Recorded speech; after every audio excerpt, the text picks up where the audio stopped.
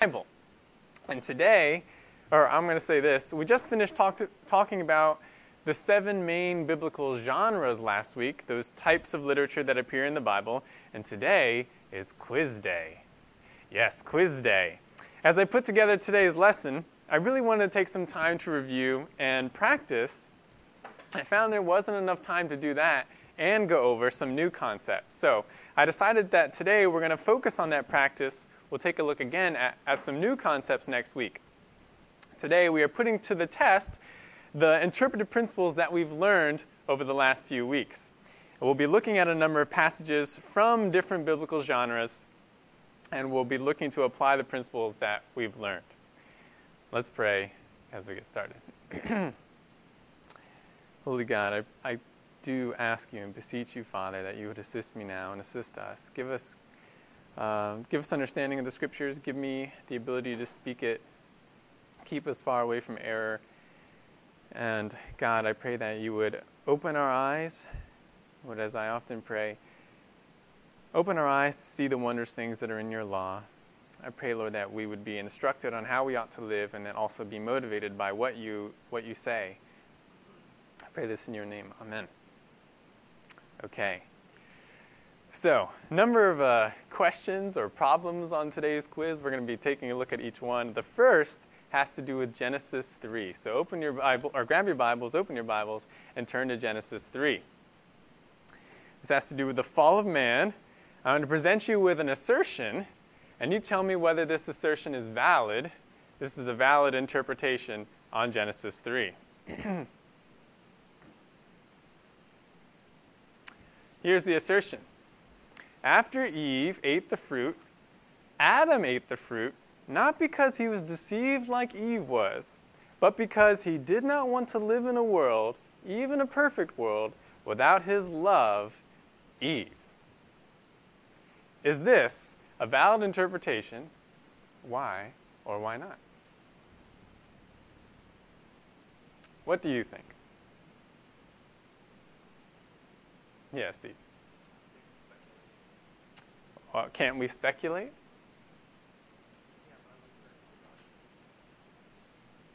What principle are we going back to, Steve, that we've talked about? But it's not really there in the text. This is a narrative. Yes. So sometimes you can pull doctrine from narratives. Jesus did that. Right.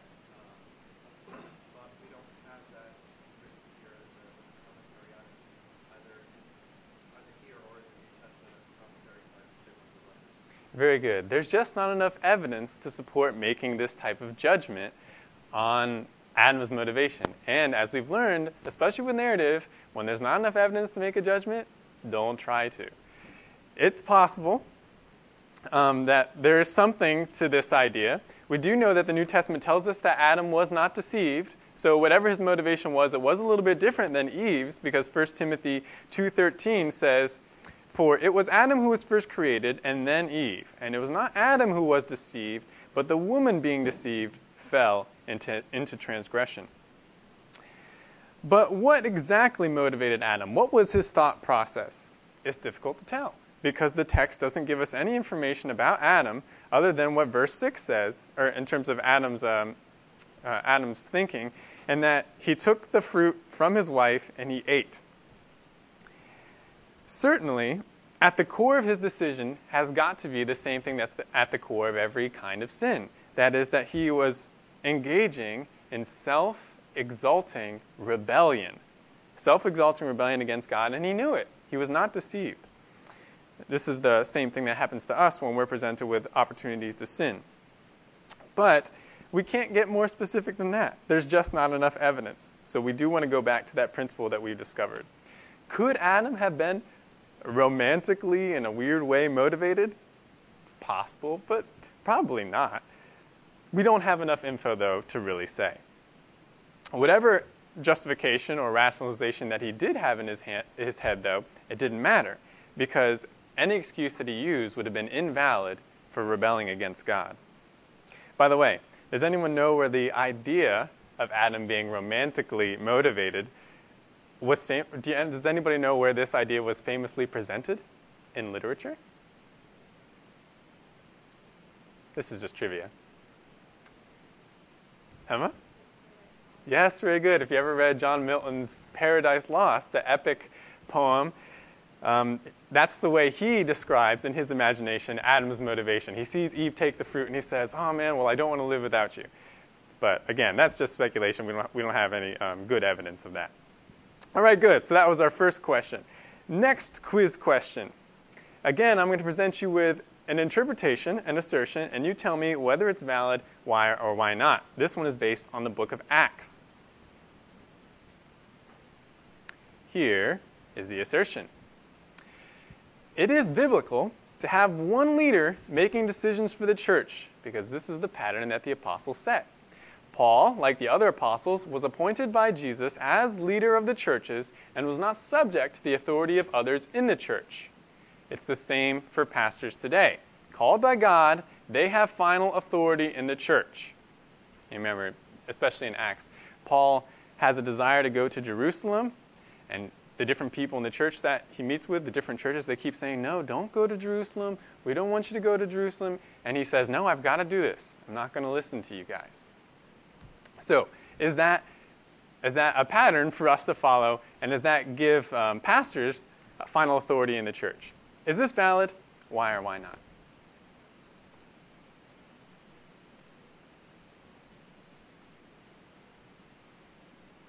Yeah, Khalid. In general, it's not valid to take an example of someone's life or even the pattern that people did without any doctrine and teaching or behind it. But we do have a lot of teaching in the New Testament to tell us how the church is supposed to be run and the role of the elders.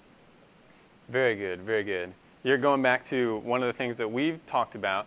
Our principle, also with narrative, is that just because somebody does something, even if he's a righteous person, that doesn't mean that you should do the same thing. You need to confirm it with the rest of the scriptures. And certainly, if we took even a moment to look at what the New Testament says about church leadership, you would discover that this is completely untrue. The pattern, as Khalif mentioned, is for elders, is for a plurality of leadership for the church. Just to give you some of the verses with that. Titus 1, 5-6.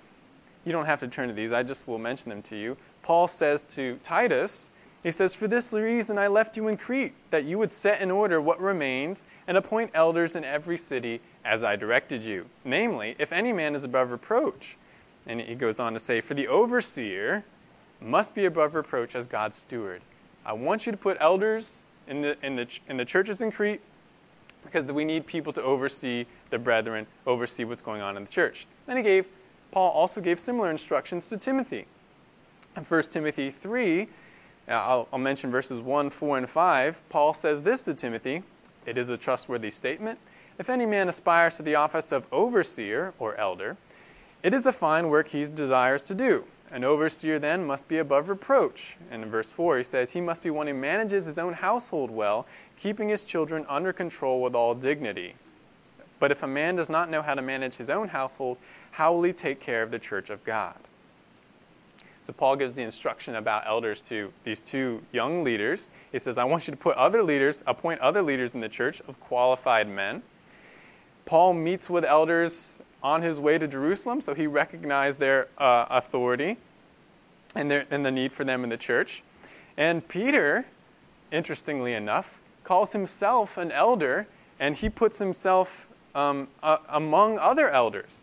In 1 Peter 5, verses 1-5, Peter writes this, therefore I exhort the elders among you, as your fellow elder and witness of the sufferings of Christ, and a partaker also of the glory that is to be revealed, shepherd the flock of God among you, exercising oversight, not under compulsion, but voluntarily, according to the will of God.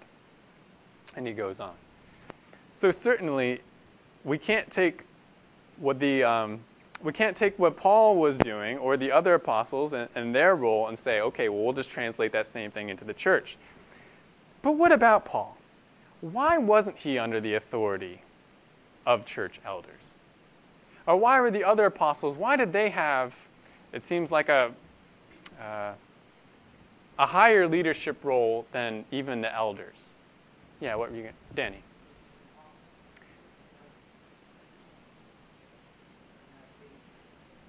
Yeah, very good. Right. We could get into the discussion of whether Paul was doing right by going to Jerusalem or things like that. But certainly we have to recognize that the apostles were unique in their own time, like many things in the book of Acts. It was a time of transition. The New Testament church was getting established, and Jesus had these special messengers, these apostles, who could do miraculous signs, who were able to get revelation from God, who had special authority in doing what they did. And that was for that time. That's not something that continues into the present. So we do want to go back to that principle that we've discovered. That is, when you see somebody do something before you imitate it, you got to ask yourself, was God doing something unique with this person? Or was this person even doing something that wasn't wise or wasn't right?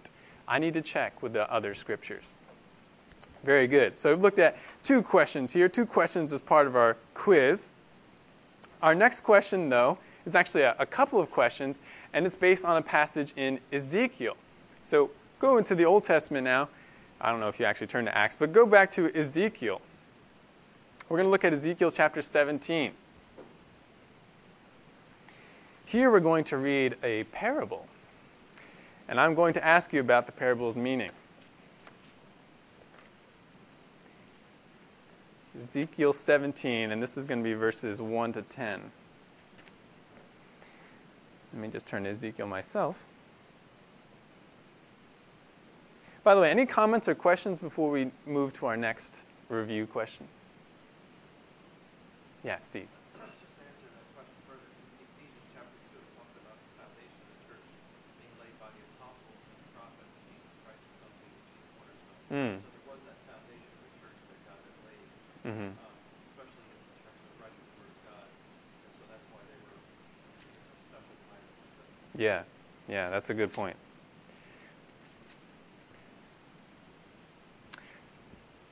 All right, now Ezekiel 17.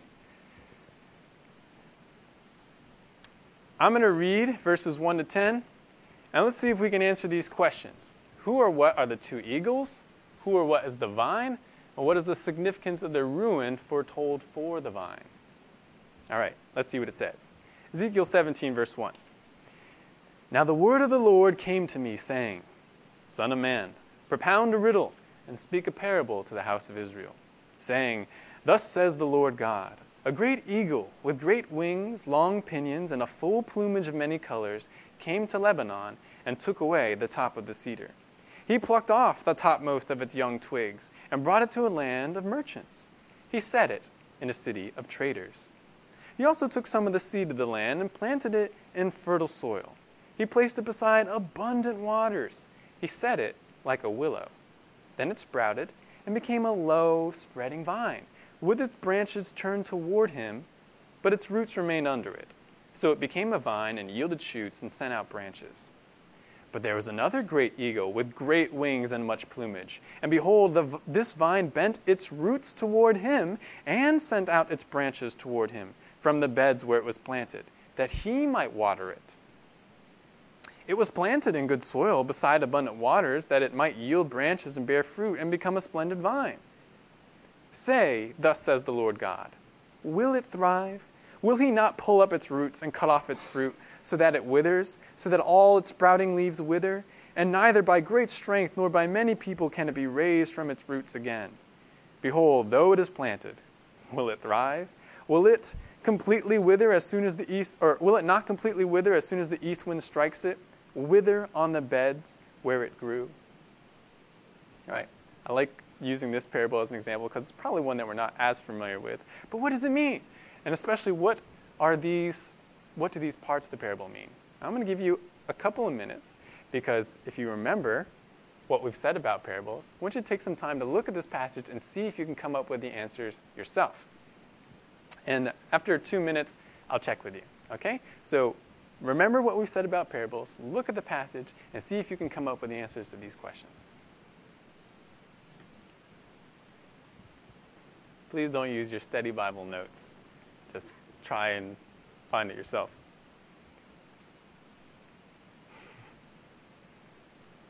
If you weren't able to figure it out, that's okay. But let's see let's see if we could find the answers. What are the two eagles? Yeah, Khalid. Very good. The eagles are Babylon and Egypt. What then is the vine? Yeah, Rob. More specifically? Jerusalem would be included, and Israel's correct in a way, but we can be a little bit more specific. What is the vine? Yeah, Cheryl. Judah, yes. Just need to... it might not be abundantly clear in the passage, in the sections that we're looking at, but Israel's always been taken into exile in the northern kingdom. So this is talking about Judah. And then what is the significance of this ruin foretold for the vine? If those other parts of the symbol are indeed the eagles being Babylon and Egypt, what's going to happen to, or what does it mean that God says the vine is going to be uprooted?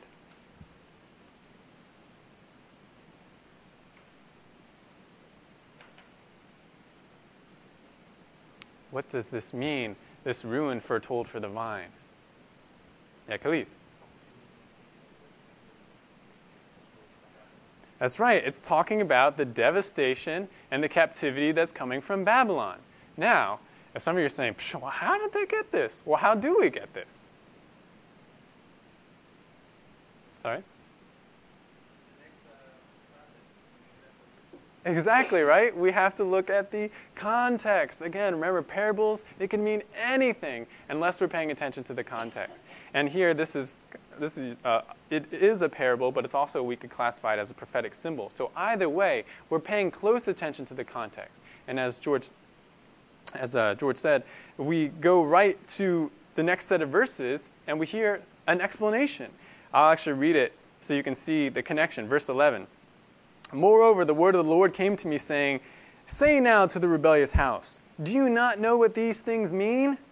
Say, Behold, the king of Babylon came to Jerusalem, took its king and princes, and brought them to him in Babylon. He took one of the royal family and made a covenant with him, putting him under oath. Remember, just to bring back to your mind, according to 2 Kings 23 to 25, Judah was invaded twice by Babylon. The first time, it wasn't so bad. The king of Judah surrendered, and he only took some of the people into exile, the most important ones, but he didn't devastate Jerusalem, and he didn't devastate the land. But there is going to be another time where they do come, and it's going to be a lot worse. Anyway, so verses 12 to 13 are talking about that first time. He also took away the mighty of the land, that the kingdom might be in subjection, not exalting itself, but keeping his covenant that it might continue. But he rebelled against him by sending his envoys to Egypt, that they might give him horses and many troops. Will he succeed? Will he who does such things escape? That sounds just like the questions he said about the vine, right? Can he indeed break the covenant and escape? As I live, declares the Lord God, surely in the country of the king who put him on the throne, whose oath he despised and whose covenant he broke, in Babylon he shall die. Pharaoh and his mighty army and great company will not help him in the war, when they cast up ramps and build siege walls to cut off many lives. Now he despised the oath by breaking the covenant. And behold, he pledged his allegiance, yet did all these things. He shall not escape. Therefore, thus says the Lord God, as I live, surely my oath which he despised, and my covenant which he broke, I will inflict on his head. I will spread my net over him, and he will be caught in my snare. Then I will bring him to Babylon, and enter into judgment with him there, regarding the unfaithful act which he has committed against me. All the choice men and all his troops will fall by the sword, and the survivors will be scattered to every wind. And you will know that I, the Lord, have spoken. So even though this explanation might not be point by point like some of the New Testament explanations of parables, these extra words here tell us how we should interpret this whole thing with the eagles and the vines. The cedar whose top was cut off is indeed Judah, and the top that is planted in Babylon, a land associated with merchants. The top would be the king, Jehoiachin, and his family and the other nobles there, which kind of makes sense, right? The top of a tree, you would think of like the most exalted position. They were displaced into Babylon. But seeds are planted back into fertile land, and a new vine grows. And it bends at first towards the first eagle, which makes sense with that king appointed by Babylon to rule Judah. This would be Zedekiah, who said, yes, I'll serve you. I'll be your ruler in the land. But even though God warned Zedekiah, I have provided Babylon as ruler, as part of my judgment. Don't rebel against him. Don't even think about turning to Egypt. He does, and his people do as well. They try and throw off the yoke and seek Egypt as their ally. Remember, now at this time, Egypt was another great power. It's like this. It corresponds with the second eagle. It also is powerful and majestic. And the vine turns towards it. But the parable points out how decisively Judah would be dealt with, like an uprooted vine. We've talked about previously the great devastation brought upon Jerusalem and Judah because of this. There's the slaughter of Judah's leaders, the slaughter of the king's sons. The king's eyes are gouged out. He's taken prisoner to Jerusalem and he dies there. The city wall is broken down. The temple is destroyed. All the buildings in the city are razed. It is a devastating, it is an absolute ruinous judgment. But God said, this is what happens when you don't submit to me, when you don't submit to what I provided. There's something also interesting here that I found striking about both the parable and the explanation, or really the parable. Did you notice anything strange about the description of water? It mentions water a couple of times. Anything seem odd to you about the way he describes the water?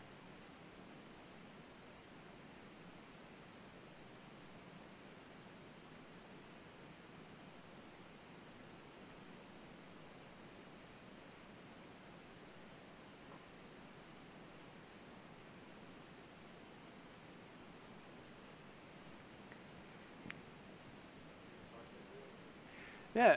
What about abundant waters?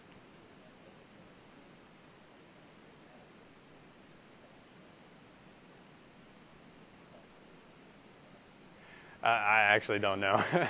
Not super green thumb. I would think that you would want to plant something near abundant water so that it could stay well watered even when it's not raining, even when there's not that much weather. In the parable, it says the vine, the seeds, and the vine grows in a place of abundant waters. And to make this make sense with the two different kings, that seems to be indicating Judah. It says, I'm putting Zedekiah back in this place of abundant waters. I'm putting Judah back in that fertile land that I've provided, which has abundant waters. But when Judah turns to Egypt, in the parable, what is it seeking from Egypt? What does it want the second eagle to do for it?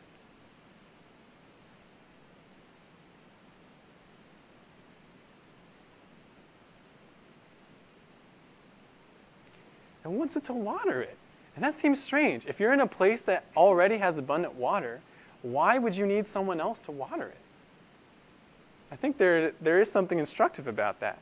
And that even though God had totally provided for Judah, and in a sense it was already fertile and abundant, they were not wanting to rely on that. They wanted to provide for themselves. They wanted to seek provision elsewhere, specifically in the place God told them not to go, which is in Egypt. So I think that too is instructive. What was it that I wanted to say? Yeah, there's a principle for us there too. Do we look for provision outside of what God ordained for us, even though we've already been richly provided for? After all, we do know the psalmist says, "The Lord is my shepherd, I shall not want. He makes me lie down in green pastures. He leads me beside quiet waters." A lot of our sin is indeed based on the fact that we don't believe God has provided enough for us. Anyways, if we understand this parable and what God is saying in the first part of this chapter in Ezekiel 17, that makes the latter part of the chapter much more understandable to us. Look at verses 22 to 24. Now let's see if we can understand what this means. Verse 22 in Ezekiel 17. Thus says the Lord God, I will also take a sprig from the lofty top of the cedar and set it out. I will pluck from the topmost of its young twigs a tender one, and I will plant it on a high and lofty mountain. On the high mountain of Israel I will plant it, that it may bring forth boughs and bear fruit, and become a stately cedar, and birds of every kind will nest under it. They will nest in the shade of its branches. All the trees of the field will know that I am the Lord. I bring down the high tree, exalt the low tree, dry up the green tree, and make the dry tree flourish. I am the Lord. I have spoken, and I will perform it. Based on the symbols provided above, what is God promising in this second parable-like section?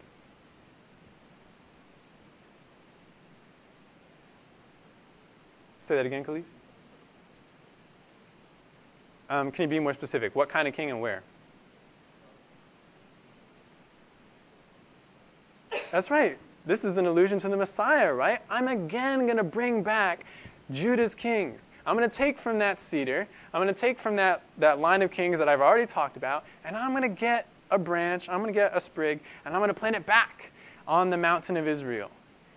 And he talks about how it's going to become a stately cedar, and all the birds are going to nest under it, and all the trees of the world are going to know that he is the Lord. When was this fulfilled? Trick question. It hasn't been fulfilled, right?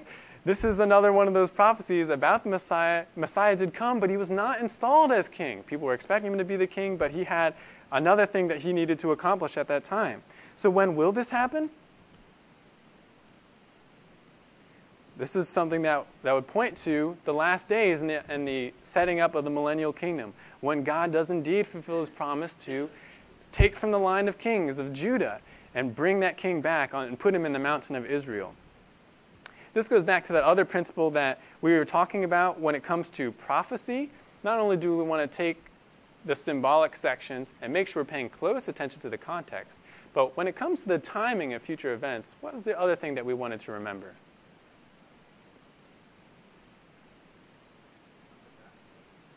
That's right. Even if they're in totally different what? Yeah, time periods or eras, yeah.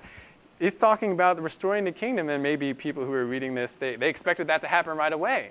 But this is actually going to take place a long way away from the other events that he described. So we do remember that also about prophecies, that sometimes, even though they're describing future events in the same section, there could be different eras for those events. So immediate destruction was coming to Judah, but much farther ahead of that was the restoration of Judah's line of kings in Israel. Right, good. Doing well so far. As we continue through our quiz here, I want to move away from Ezekiel now and go back to Exodus. We're going to take a look at a question about Exodus. Exodus 25 is where our next question appears. Exodus 25, verses 17 to 22.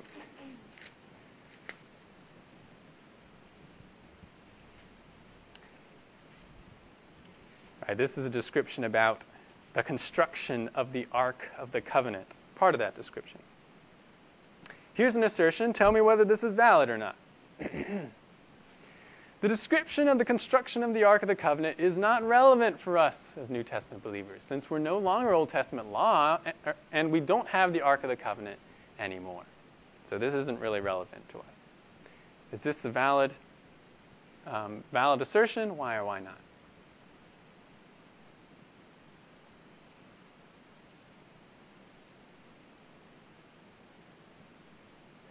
Yes. I didn't read the first sentence. Part of it used to make a mercy seat. Stop right there. Jesus is a mercy seat. Very, very relevant. So it's not valid. Right. This is definitely invalid, especially when we consider that even though we're not under the Old Testament law as believers, what are two things that the law shows us?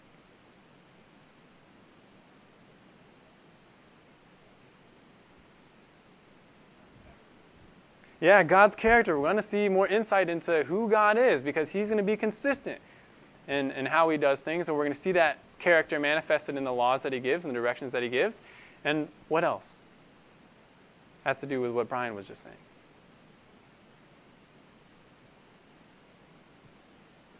Yeah, Cheryl.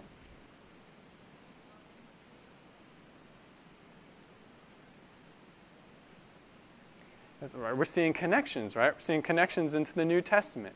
There are sometimes direct pictures, but other times just principles in the Old Testament law that are reflected in the instruction from the New Testament and the truths from the New Testament. So let me read this passage, these set of verses here, and let's look at what are the things that are instructive here about the character of God or that do parallel things in the New Testament.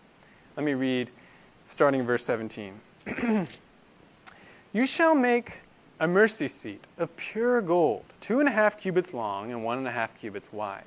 You shall make 2 cherubim of gold. Make them of hammered work at the 2 ends of the mercy seat. Make 1 cherub at one end and 1 cherub at the other end. You shall make the cherubim of one piece with the mercy seat at its 2 ends. The cherubim shall have their wings spread upward, covering the mercy seat with their wings and facing one another. The faces of the cherubim are to be turned toward the mercy seat. You shall put the mercy seat on top of the ark, and in the ark you shall put the testimony which I will give to you.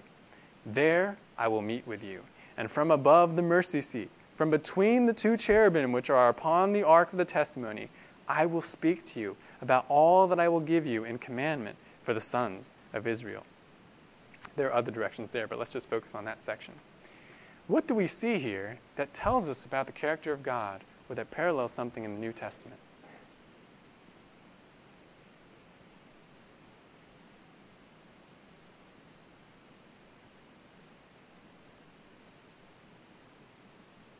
What's one thing?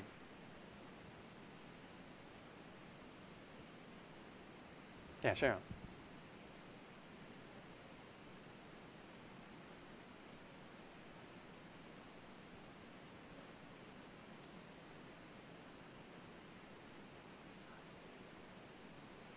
Yeah, that is the placement of the different pieces of the ark is important. He wants the law to be inside it, underneath the mercy seat, and then he's got these cherubim on the 2 sides, on the top. Yeah, I think that's gonna tell us something, and I'll let you guys think about that a little bit more and maybe even bring that out. What else do we see? Yeah, Yolanda.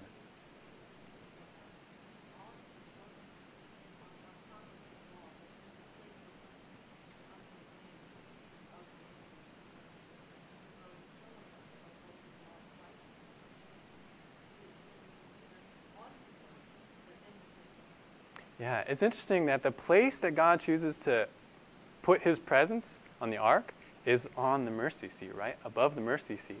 First of all, I feel like that title, mercy seat, is really, really informative. That just the fact that God is willing to meet with you and the place he wants to meet with you is it called a mercy seat? That tells you something about his character, that he is a merciful God. He does want to make a way for you to come to him. And that way is through his own mercy. And connecting it with the idea of the law, that mercy seat being on top of that law, there is something else in another passage that connects with the idea of the mercy seat.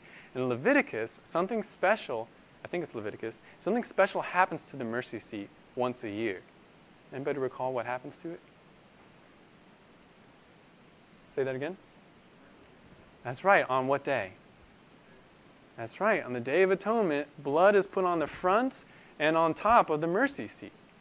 So I think that too is going to reflect something, right? The idea that you're going to need blood to obtain the mercy of God. You need something to cover your breaking of the law, remember that because that's like right underneath it, to be able to meet with God and receive his mercy. And that, of course, corresponds with something, doesn't it? Yeah, Eric.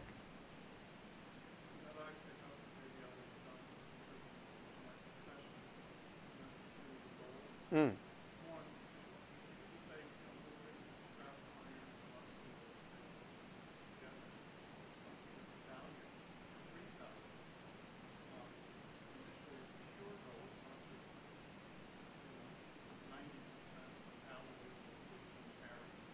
Mm-hmm.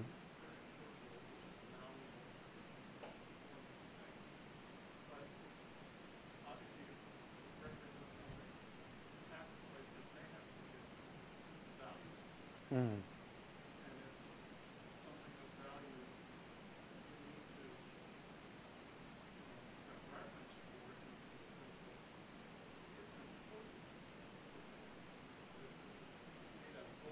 Mm. Yeah. And it's not just the Ark of the Covenant, but many of the things that God asks the Israelites to make connected with his tabernacle and the temple are out of gold. And there's a reason for that. And that's supposed to be a reflection of something, and you were alluding to it, Eric. But why gold? Yeah, Francisco.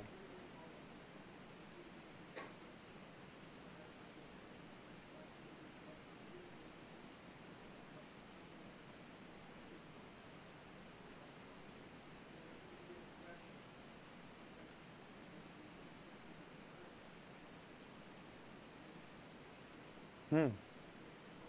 Hmm.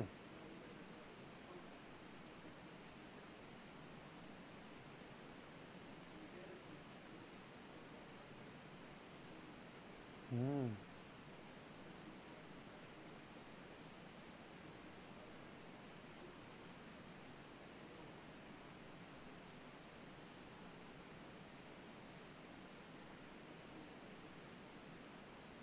Hmm. That's a good observation. So it's not just that God wants to have these precious materials, but there's even a progression of more and more preciousness as you get closer and closer to where God actually himself resides. What were you going to say, Yolanda?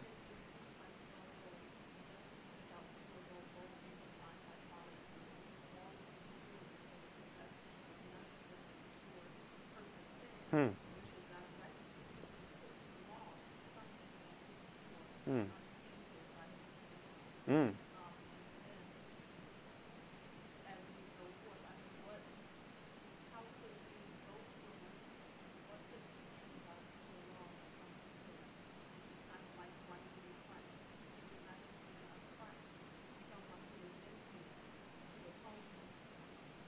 Hmm. The sacrifice had to be appropriate for right, because God is holy, God is beautiful, God is glorious, so the things that are going to be connected with him are going to need to reflect that in some way. So yeah, I think we certainly do see that in the ark and the way the tabernacle is constructed, the way the temple is constructed. What were you going to say, Eric?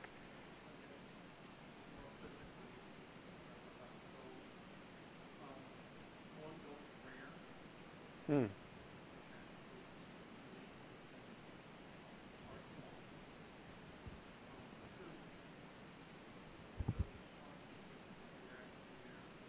Hmm. Right.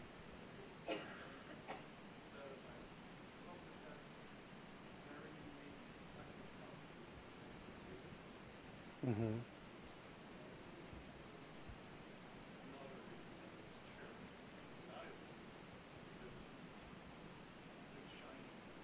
Yeah. And God uses that to help inform our understanding of him. Even though gold is never going to fully reflect the glory of God, it does help us a little bit towards that. Yeah, Francisca.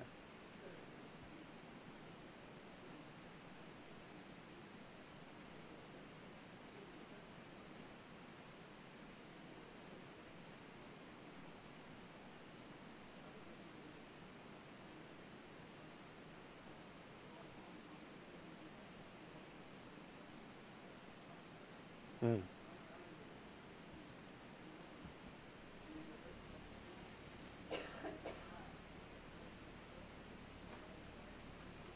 Mm.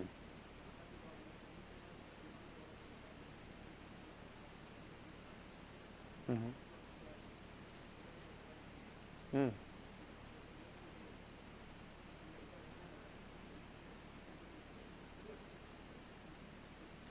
Mm. Mm.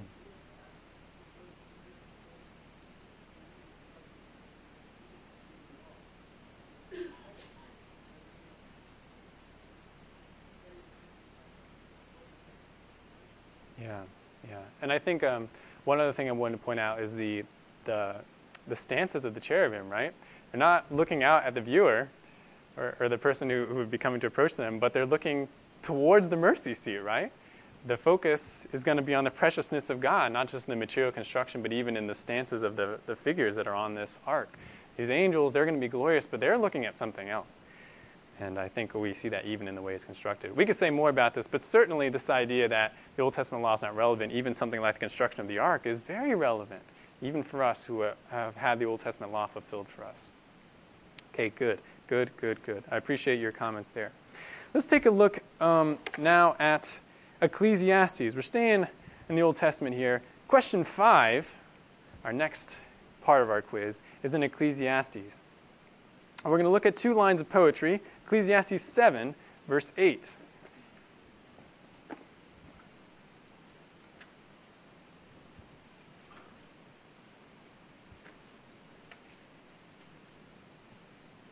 Oh, that's what happened.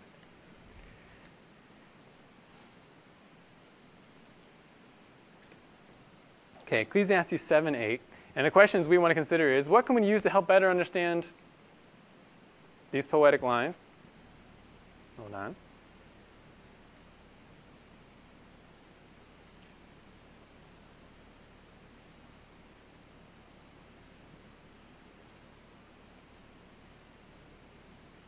There we go. And what concepts in this verse are connected? Here's the verse. Ecclesiastes 7, verse 8. The end of a matter is better than its beginning. Patience of spirit is better than haughtiness of spirit. Notice the way these lines are put in your Bible. What genre are we looking at? Brian? That's right. This is a part of the wisdom literature, but this is certainly poetry, and the lines have been set up like a poem.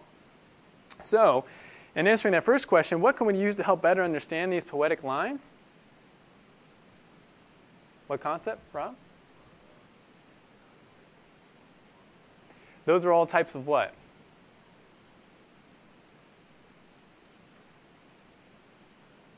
It is kind of like a pattern. The actual term for it is parallelism. We're looking at how the ideas are similar ideas are put next to each other, especially in a very similar grammar. And here, the parallelism is between the end of a matter is better than its beginning, patience of spirit is better than haughtiness of spirit.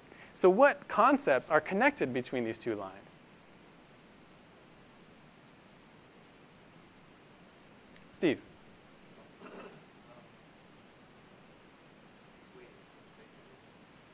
There's got to come an end to something. And we look towards the end, but understand it doesn't come right away. So just enjoy the process. So to be able to enjoy the process, or for the end to be better, what needs to be connected with that? Patience, right? And then what we might not think of as right away being connected with the other part, but because of the parallelism, these things are put together. What is connected with not the end, but the beginning? Say that? Is that the translation from, which translation is that? Okay, yeah, it does say anger there, which would certainly be connected with the idea from verse 8. But it says, we're talking about pride, or the NASB says haughtiness. Pride is connected with not the end, but with the beginning, and that seems a little bit odd. Why is haughtiness connected with that? I think Steve brought it out for us a little bit, but the author meant for these ideas to be connected. And there might be maybe a few ways that we can see them being connected. I think Steve brought out one, that when you are patient, it allows you to actually see that beneficial end. But when you're not patient, and you're thinking selfishly or pridefully, you don't care about the end. You'd rather move on to new things. Or we could also say that if you are patient, your end's going to be good. And if you're not patient, then your end's not going to be so good. So they're not going to be looking forward to that. What were you going to say, Brian? Well, I'm sorry, it does say proud.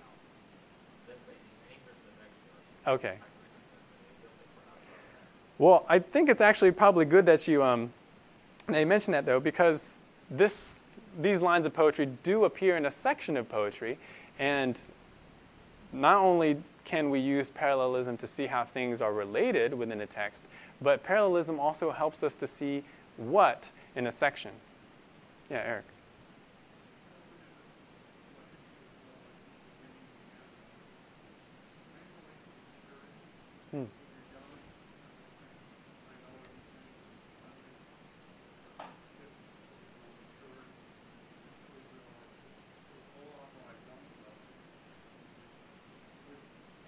Yeah, and I think that has a lot to do with what I was just getting at here. The way our perspective changes when we're thinking wisely, right? Because parallelism, besides showing you how things are related, what else can it do? Yeah, it shows you a main idea, shows you a theme, shows you what's emphasized.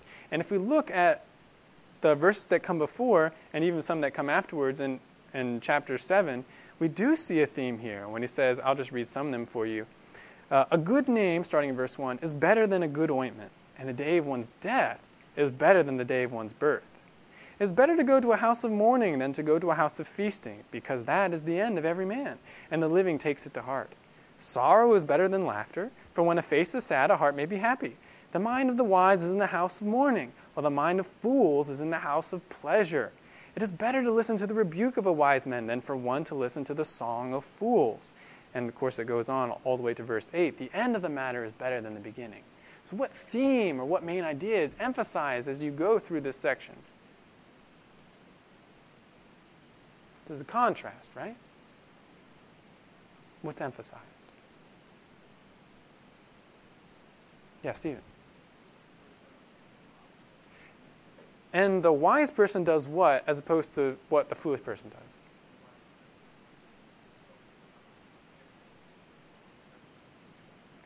It has a lot to do about where's your focus, right?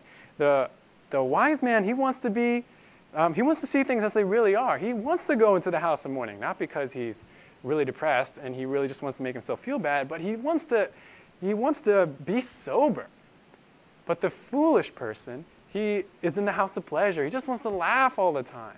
He just wants to have fun. He doesn't want to consider what is really real. And that connects even with what we were looking at there in verse 8. That mature perspective wants to see things how they really are. But the immature person is only looking for pleasure. And that leads to unwise choices and ultimately to ruin. The New Testament connects with this idea. It's echoed nicely in a set of verses from 1 Peter. Here's what 1 Peter 4, verses 1 to 7 says. Therefore, since Christ has suffered in the flesh, arm yourselves also with the same purpose, because he who has suffered in the flesh has ceased from sin, so as to live the rest of the time in the flesh, no longer for the lusts of men. Remember, lust is just the word for desires, but for the will of God. For the time already past is sufficient for you to have carried out the desire of the Gentiles, having pursued a course of sensuality, lusts, drunkenness, carousing, drinking parties, and abominable idolatries. And all this, they are surprised that you do not run with them into the same excesses of dissipation, and they malign you. But they will give account to him who is ready to judge the living and the dead. For the gospel has for this purpose been preached even to those who are dead, that though they are judged in the flesh as men, they may live in the Spirit according to the will of God. The end of all things is near. Therefore be of sound judgment and sober spirit for the purpose of prayer. It's not that Christians, and I know the pastors emphasize this even when he's preached from Ecclesiastes, it's not that Christians are to be depressed or that they're to not enjoy the different parts of life, but they think rightly. They ought to have the right perspective about things. They ought to have the end in mind. That's one of the things the New Testament keeps drawing our attention towards as well. We ought to be doing that. So we were reviewing there our poetry principles, the idea that parallelism can help you see how things are related and also can show you what's emphasized. I have two more questions here. I don't know if I'll get to both, so let's briefly take a look at something from the Proverbs. Go to Proverbs, just a little bit of page turning there. Proverbs 25, verse 20.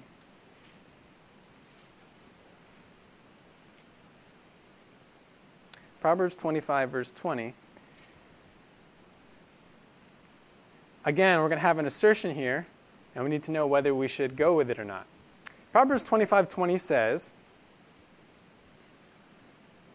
like one who takes off a garment on a cold day, or like vinegar on soda, is he who sings songs to a troubled heart. Okay, here's our assertion. Christians never should sing songs to people who feel sad or troubled, because doing so will only agitate them. Why?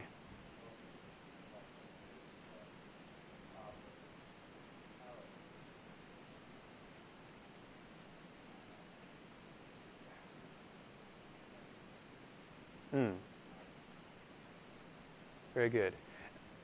Right. Very good. Thanks, Alan. I do want to make it clear there are some proverbs that are very absolute, especially when they're talking about what is sin and what isn't. But there are plenty of them that do just give principles that have exceptions. And certainly even in the Bible, we can see songs and music being used to soothe those who are troubled. Can anybody think of any examples? Saul, right? He called David in because God gave him this spirit that made him feel terrible, it made him feel troubled, and David's music playing made him feel better.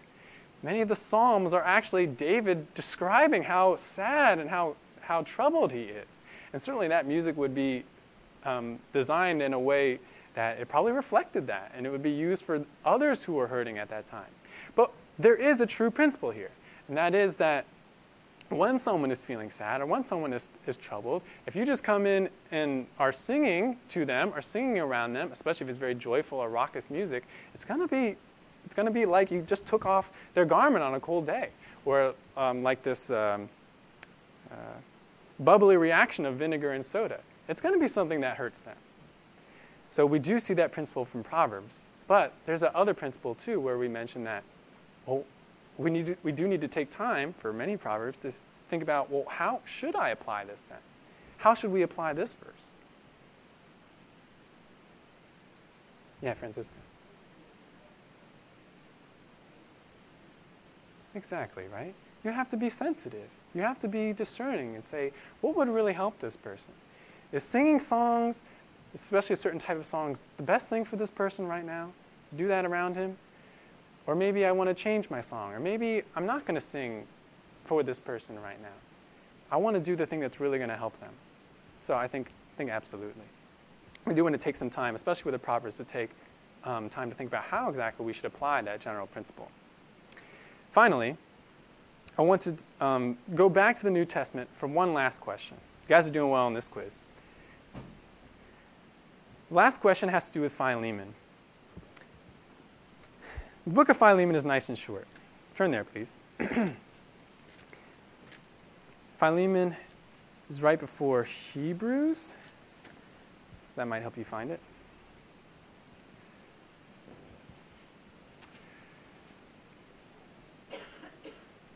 Originally, I had wanted to take a long time with this question, but we don't have as much time, so I'll give you the express version. But when trying to understand the book of Philemon, if you've read through it before, what is Paul, the writer's, main message in the book? Why did he write it? Yeah, Alan.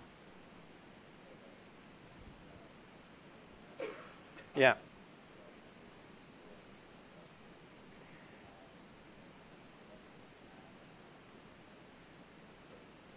Mm-hmm.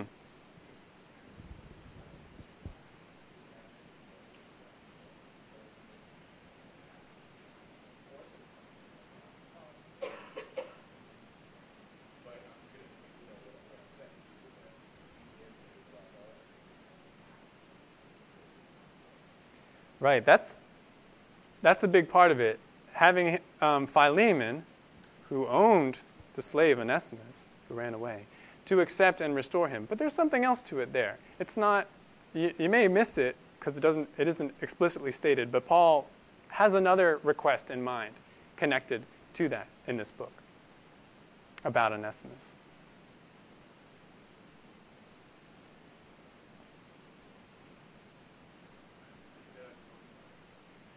Well, that's going to be part of it too, and that's part of it, that accepting and restoring. But there's something else, Danny.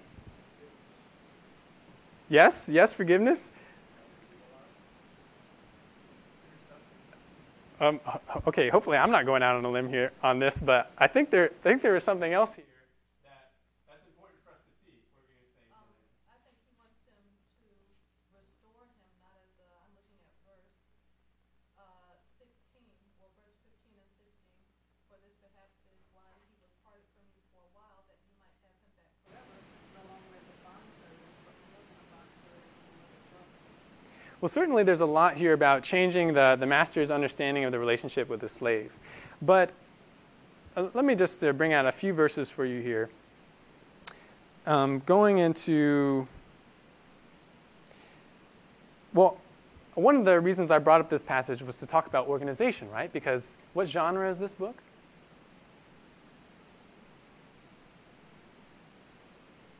One of the letters? What biblical genre? Call it exposition, right? It's one of those explaining or persuading type books. A lot of the letters, or I think maybe all of the letters fall under that category. So here he is trying to persuade Philemon to accept him, but there's something else. Or I would argue that there's something else. And if we're looking for the organization, which we should, anytime we're looking at an exposition, we want to understand it better, we should look at the structure. He's making a request to him about Onesimus. There's a section in the very beginning, verses 4 to 7, where he talks about his confidence in Philemon doing what Paul's about to ask. He makes his request from verses about 18 to 14, and then from verses 15 to 22 this is just the way that I've divided it, he gives some extra encouragements as to why Philemon should do what he says. But I want to read for you what the request is in verses 8 to 14. Verse 8, "Therefore, though I have enough confidence in Christ to order you to do what is proper, yet for love's sake, I rather appeal to you, since I am such a person as Paul, the aged, and now also a prisoner of Christ Jesus. I appeal to you for my child Onesimus, whom I have begotten in my imprisonment, who formerly was useless to you, but now is useful both to you and to me. I have sent him back to you in person, that is, sending my very heart, whom I wish to keep with me, so that on your behalf he might minister to me in my imprisonment for the gospel. But without your consent, I did not want to do anything, so that your goodness would not be in effect by compulsion, but of your own free will." There's a request there that's more than just restore the relationship of these two people. What does he want Philemon to do for Paul? That's right. He says, I want you to send Onesimus back to me. I wanted to keep him with me, but I didn't want to force you to do that. So I'm sending him back to you so that you can voluntarily do this. So I think that there's more going on here than just the relationship. Paul wants to benefit from Onesimus' ministry, and he wants Philemon to be involved. The way he is persuading Philemon of this, we don't have time to fully flesh this out, but there would be a lot of tensions in the background in making this request, because slaves were valuable. And depending on how skilled a slave was, that could be a big hardship for someone. I read a source that said a slave, a skilled laborer, would cost about 2,500 denarii, which, remember, denarii is a day's wages. So that's pretty expensive. And if he's somebody who had a big role in the household, then not having him around could be a big issue to Philemon. And certainly there was the conflict between them that necessitated the running away in the first place. And so even though Philemon, according to those first couple of verses, is somebody who's known for being encouraging and for demonstrating true faith, Paul wants to encourage him. He wants to persuade him that there's a way that you can be an encouragement to me. There's a way that you can encourage the other brethren. And I don't want you to be worried about the financial implications of that, because you're doing something that is even more valuable, that is even more beautiful. What are you going to say, Brian? Paul wants to do this in a way to maintain unity in the church here and maximize fellowship.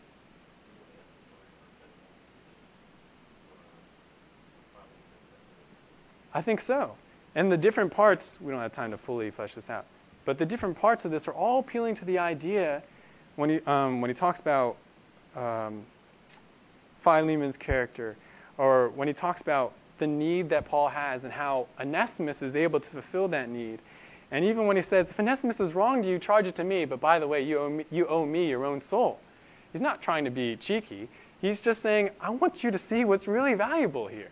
And I want to give you the opportunity to engage in that and bring encouragement to the brethren, bring unity to the brethren, and allow us all to experience the joy of this. Yeah, Francisco.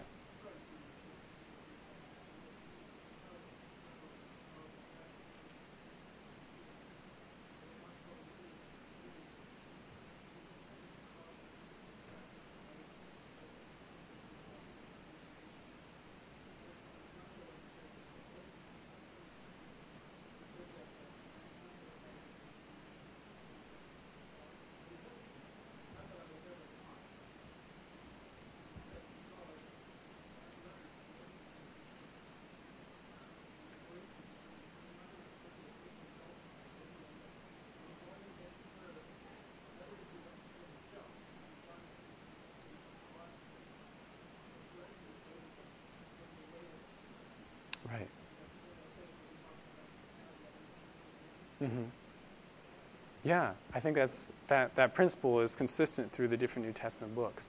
That he could have just said, hey, can you send Onesimus to me? Or, hey, can you accept Onesimus? But he wants to present the message in a particular way so that he can direct Philemon's mind to that joyful type of service, to even doing more than Paul asked, as he says towards the very end of this letter. And that's the kind of service that God wants to direct us to as well. Not out of duty, and even what may seem radical to other people, take something that's really valuable to you, like that slave who was a huge part of your business or your household, and then send him to someone else who has a need and fulfill that need. That does seem really radical. Obviously, we don't have slaves, and praise the Lord that we don't do that. But other things that are really valuable today, we might think it ludicrous to just give this away to someone who has a need, like a car or a computer or a house or your time and your comfort. You just say, no, whoa, that's way too valuable to just give away. But if someone has a need, and if we're thinking the same way that Paul wants us to think about being persuaded by what's more beautiful and what's more valuable, what's more joy-giving, then I think we're going to do some of those things. Last thought, Francisco.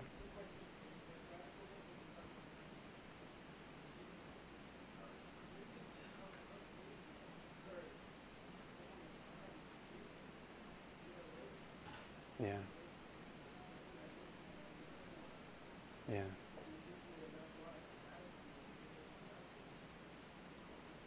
Yeah. Yeah. All right. Well, thanks for letting me go over time just a tiny bit. So next week we'll resume talking about some new concepts. Hopefully you found this review and extra practice helpful. Let's pray as we close. Holy Father, thank you for today. I pray, Lord, that this wouldn't be something that we merely talk about, but it's something that your Spirit would enable us to put into action, that we'd be continually persuaded that that the things of this world are not as valuable or beautiful or joy-giving as you are, God. So I pray that we'd be motivated by that, and I pray that you would assist us as we continue to study the Scriptures, that you would show us more of your beauty and value. Bless the rest of the service and the pastor as he presents the word to us today. I pray this in your name. Amen.